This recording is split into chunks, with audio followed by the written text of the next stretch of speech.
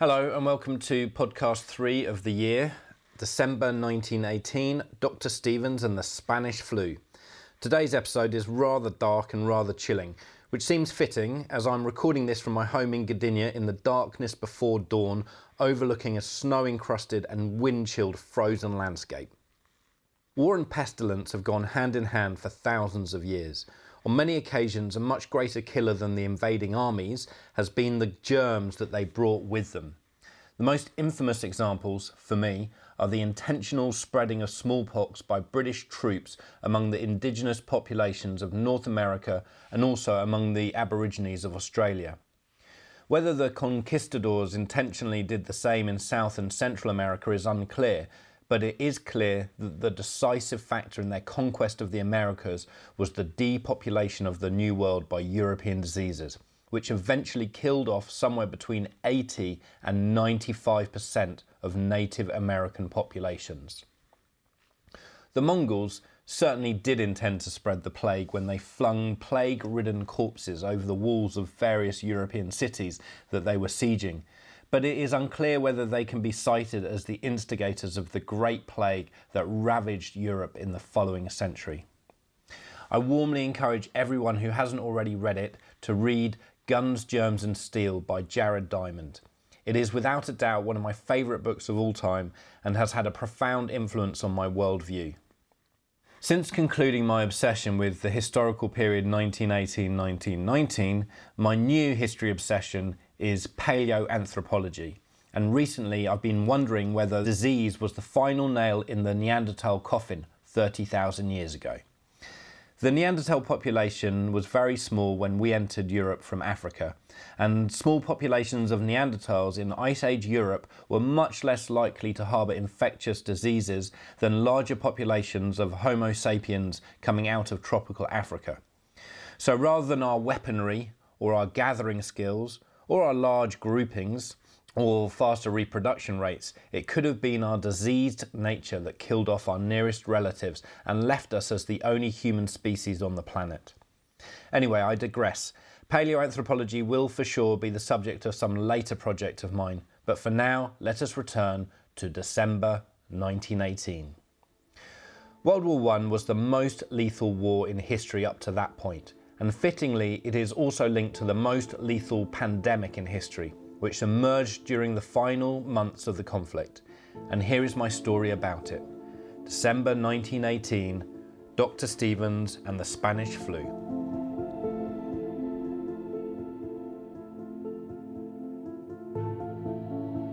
There have been as many plagues as wars in history, yet always wars and plagues take people equally by surprise. Albert Camus, The Plague. If only he had a microscope, Dr. Philip Stevens mused. Then this featureless room could reveal a different unseen world to him and alleviate the eviscerating boredom.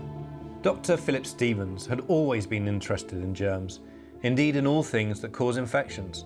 He had grown up in Auckland, New Zealand, the son of a doctor who bought him a microscope for his 10th birthday. It was 1905 and he was probably the only kid in all New Zealand to have a microscope, and it made him very popular. He and his friends never tired of exploring the world that wasn't visible to the naked eye, especially as his father's friend, Professor Algernon Thomas, or Professor Algie, a nickname he himself encouraged, would give them each tuppence for every species that they found that didn't already have a name. He would say to them that they were doing better scientific research than the deadbeat scientists he had to cope with in this colonial backwater. 1905 was a bright time to be growing up in New Zealand, even if it was a colonial backwater. The resources of the islands were making the population rich, and the general election ensured that New Zealand would become a dominion, fully in control of its own destiny. The Tahunga, barbaric witch doctors of the Maoris, charlatans that preyed on their own kind, had been outlawed by Parliament, and Western medicine was bringing the Maoris into the 20th century. And on the 11th of December 1908, at the age of 13, Philip Stevens had decided to become a scientist. He decided this fact after reading in the paper that New Zealander Ernest Rutherford was the first New Zealander to be awarded a Nobel Prize. Rutherford, like Stevens, was looking at the world beyond the visible. Stevens resolved that he too would one day win a Nobel Prize. 2 years before the war, Stevens had been accepted into Auckland University's biology department, and his supervising professor was none other than his friend and mentor, Professor Algie. But once the war broke out, Stevens put in a request to transfer to medicine. He wanted to cram for a medical degree so that he could go and be of some use in the war effort. Professor Algie was deeply upset that his star pupil was going to become a mere physician. "Good God, Philip, the war will be over by Christmas. It is no reason to disrupt your research." The old man had tears in his eye. He'd always been very paternal towards Stevens, who had always shown much more interest in science than any of his own children. But Stevens would not be swayed. In record time, Philip Stevens achieved his medical degree. He graduated with honours in a special emergency ceremony arranged for him and one other war doctor-to-be on the 1st of March 1916. And the very next day, Dr. Philip Stevens signed up for the British Imperial Army. Despite being a medical recruit, he was required to undertake basic training. He endured 2 months of crawling under wire, bayoneting bags of wool, and being ridiculed by his fellow recruits when it became clear that not only was he probably the worst shot in the entire New Zealand army, but that quite possibly he was the worst shot in the whole of New Zealand. Those 2 months seemed longer to him than the 2 years of his medical degree. Finally, on the 6th of May, he and 2,556 fresh recruits were shipped off to Egypt. During the 38-day voyage, while his comrades used the time to do more exercising, fighting and shooting, Stevens passed the time by making health records for everyone on board. They were a remarkably healthy bunch of young men, leaving Dr. Stevens with little medical work to do other than patching up soldiers after the weekly boxing matches. This voyage was the first time Stevens had come into close contact with Maoris. There weren't any in his university, nor in the circles that he and his parents had moved in. Most of what he knew about them was drawn from medical journals, which tended to emphasise their lack of resistance to common ailments. So it was something of a shock to discover how strong and fit they were, contrasting to his own rather slender physique. They had barely set foot on Egyptian soil when they were herded onto another troop ship to Southampton and to Sling Camp on Salisbury Plain, where they joined up with New Zealand troops who had fought in the Gallipoli campaign. Stevens marvelled at how small Britain seemed. In his imagination, he had anticipated it to be full of giant buildings, vast roadways and imposing monuments. There was, however, one monument that did take his breath away: Stonehenge. It was less than an hour's cycle ride from their camp, and he went there on several occasions. The others teased him that he was performing druidic rituals as they saw him scraping away in the cracks where the great slabs of blue rock joined together. Stevens knew that he couldn't find ancient bacteria, but there was no harm in looking. He just wanted to know something about a world so far removed from his own that it made the Maoris and their totems feel familial. People much more alien, yet also people who were his ancestors, had created these megaliths of stone. Stones that precisely plotted the summer and winter solstices. His friends, well, acquaintances really, they were sheep farmers, builders, labourers, none of them too interested in his pursuits, climbed around on the stones as the late summer sun set, drinking beer, ignoring for one night their curfew, while Stevens wondered at the marvel of it all. It was the summer solstice, and it was also their last night in England. Tomorrow they were headed for the Western Front. Later on, looking back on it from the vantage point of being an experienced frontline doctor, Stevens still couldn't find the words that could begin to describe the experience of his first days at the front. They had arrived on the 28th of June, and 3 days later the Battle of Somme had begun. He would get up at 6 a.m. and go for a walk, away from the field hospital, away from the front, and breathe in a slither of normality in the small patches of forest that hung on tenuously as oases in the vast shelled wasteland. Observing the insects, identifying birds and the plant life, just something to connect him to the real world. At 8:30 a.m, he would go around all the casualties that he had tended to or operated on the night before, so that he was clear of this by 10 a.m, when, like clockwork, a new intake of men with punctured lungs, blown off faces, mutilated limbs, torsos riddled with bullet holes would start coming in. There would be a steady stream of them until well after dark. At about 1 a.m. he would collapse, utterly spent, into his bunk, and sleep would be upon him in seconds. He was thankful for that. And that was his routine for the 4 months of the Somme campaign. After that, his unit had moved around until they got bogged down in the mud of Passchendaele. Simply unimaginable, unreal amounts of mud. The loss of life was high there, but never again would it be as bad as their baptism of fire at the Somme. That is, until the Spanish flu. Dr. Stevens first noticed this when the line started to move in the summer of 1918. Trench warfare turned into open country fighting as the Germans were routed. His medical station was now many miles behind the line, and coming back to him, outnumbering the wounded, were the sick. They appeared to have flu-like symptoms, but these quickly progressed into a sort of full-blown pneumonia. And the men who contracted the sickness were among the strongest and healthiest in his division. It looked like the common flu, but it didn't behave like the common flu. Flu struck in the cold depths of winter, and it struck at the weak, the ill, the malnourished, the old, and children. This sickness was striking down otherwise healthy young men in the middle of summer, and his troops, the New Zealanders, were the biggest and strongest and healthiest young men in all the Allied forces.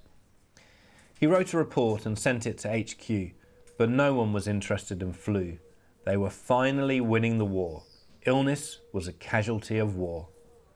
Stevens noticed also that the Maoris in his force fared the worst. For some reason they were more susceptible than their white comrades. Was it because they were stronger? Or was it because of something different in their racial makeup, related to their increased susceptibility to other illnesses not indigenous to the Southern Pacific? When he had been knocked back by his superiors, Dr. Stevens tried to make contact with Dr. Twort, a brilliant British bacteriologist. He'd read Twort's 1915 paper and knew that the doctor had joined the British Army. If there was one man who would take his concerns seriously, it was Dr. Twort. He wrote a letter outlining his theory that something deadly, even more deadly than the war, stealthily concealed within its carnage, was about to envelop humanity. A virus that attacked the strong, men in their prime, and by God the world had already lost enough of them for one generation. What Stevens couldn't have known was that Dr. Twort was working in a secret military laboratory in Greece, and it is doubtful that Stevens' letter would have ever made it through. Dr. Stevens wasn't sleeping. After his midnight rounds, he spent the hours until dawn trying to calculate statistically, based on the small sample group of his battalion, what effect this virus would be having on the wider world. He checked and rechecked his findings, and finally, believing that not even the British High Command, famous for its myopia, could fail to see the truth that Stevens had uncovered, sent off his report on the eve of the armistice. It stated that on no account should there be any celebrations once the war ended, because of the fact that there existed among the troops a contagion that would spread through the crowds like wildfire, and administer death on a scale that even the German big guns and mustard gas had failed to achieve. Of course his report, like all his letters before, were read by unseeing eyes. By this time Dr. Stevens, always a slight man, was positively skeletal. His skin was sallow and grey, and permanent dark grey circles perched on his cheekbones, badges of his refusal to let his body and mind sleep. He looked like an ill man. This did not help him in persuading his superiors to take him seriously in the audiences that his fanatical persistence had won him. The eyes of his superiors saw the sick man in front of them, while the doctor's words were heard with deaf ears. When Dr. Stevens had left the room, the officers looked around at each other, at a loss at what to say. "Doesn't he know the war is over?" the senior officer ventured. The offhand remark set the tone for the others. "There's obviously something very wrong with the man. You can see it in his eyes. One of the captains suggested that they send him for psychiatric testing. Another reminded them all that this Kiwi had performed absolute wonders during the war.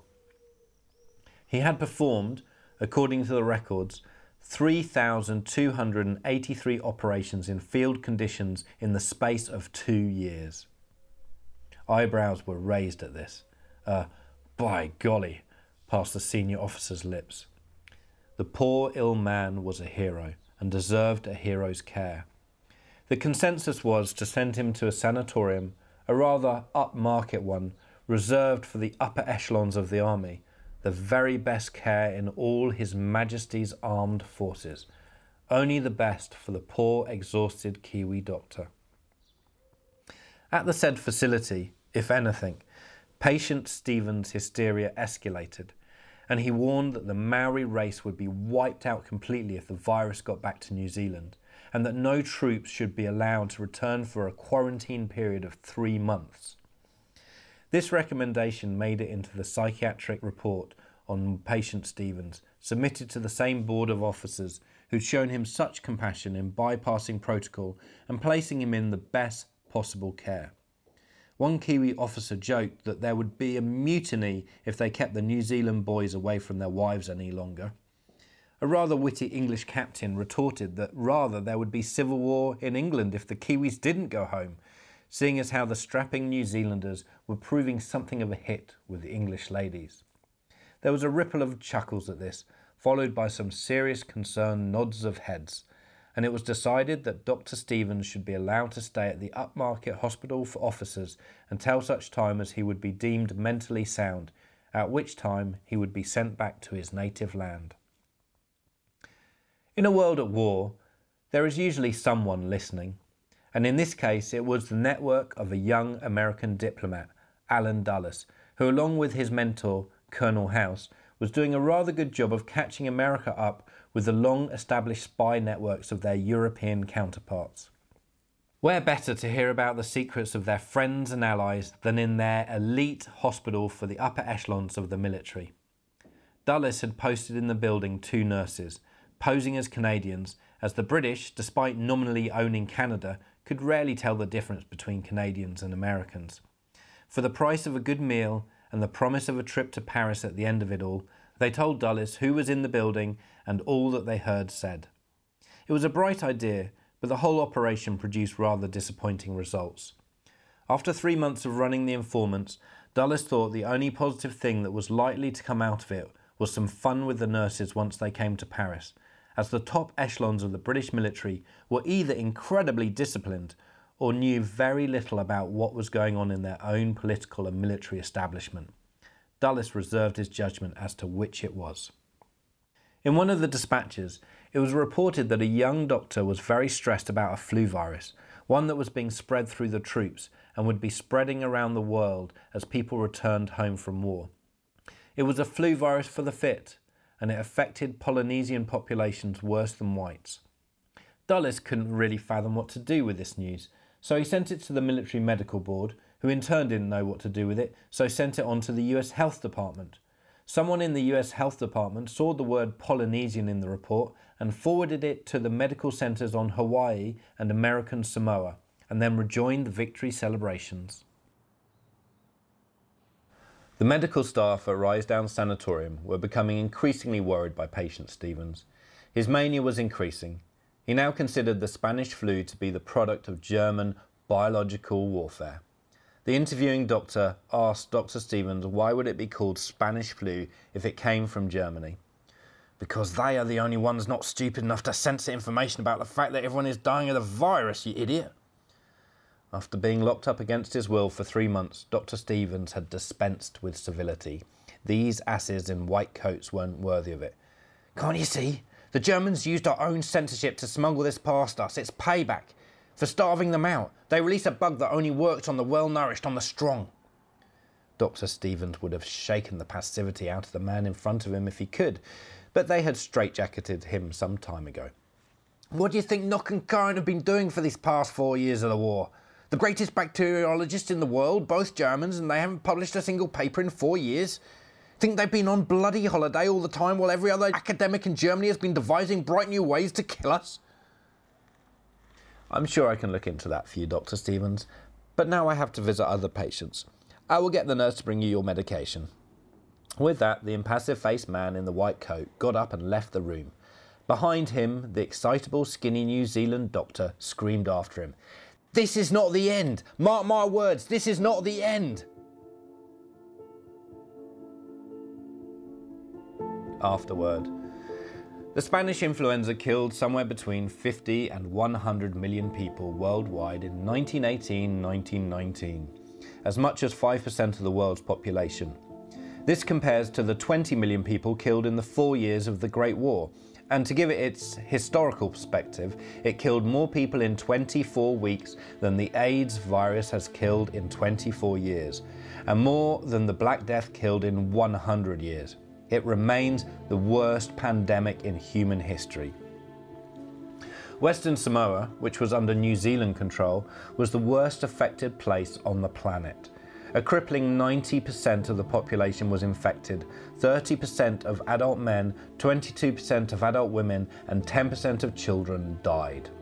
By contrast, the flu was kept away from the neighbouring island, American Samoa, where Governor John Martin Poyer imposed a blockade as a result of a memo he received from the US Health Department. Unlike podcasts 1 and 2, this is a story inspired by real people, rather than being about a real historical person. Most of the stories in this series are about real people and what they really did. However, for certain subjects, I felt it was better to have a composite character. Dr. Stevens never existed, and was drawn up based upon accounts I read from frontline doctors, doctors dealing with the Spanish flu away from the war zone and also after the war had finished, and from bacteriologists working at the time. I would also like to clarify that it is out of the question that German bacteriologists actually manufactured the Spanish flu virus, as even being able to cultivate viruses was in its infancy in 1918, and the structural manipulation of viruses was decades in the future, when science fiction would become science fact, such as the combining of smallpox and the Ebola viruses. However, during World War I, bacteriologists on both sides were employed by the military to try and create the first human-manipulated biological weaponry. And there were failed attempts during the course of the war by the Germans to use anthrax as a weapon. It seems so serendipitous that there was a flu that struck down the strong and the healthy as the relatively well-fed Allies, buoyed up by fresh troops from America, pushed back the half-starved Germans, that I thought that the overwrought Dr. Stevens could have started to make these connections in his broken-down mind. The statistics of his field operations are those of a real doctor. The spying by the Americans inside British military hospitals is real. The facts about the success of the quarantine on American Samoa as opposed to Western Samoa are real. And of course, the unimaginable death toll of the Spanish flu is also real. The Spanish flu itself is today alive and well again thanks to science. In 2005, it was successfully taken from the lungs of a 1918 Native American victim who had been buried in the permafrost. The aim was to try and identify why the Spanish flu was so deadly and to work out how to prevent another pandemic like it from happening again.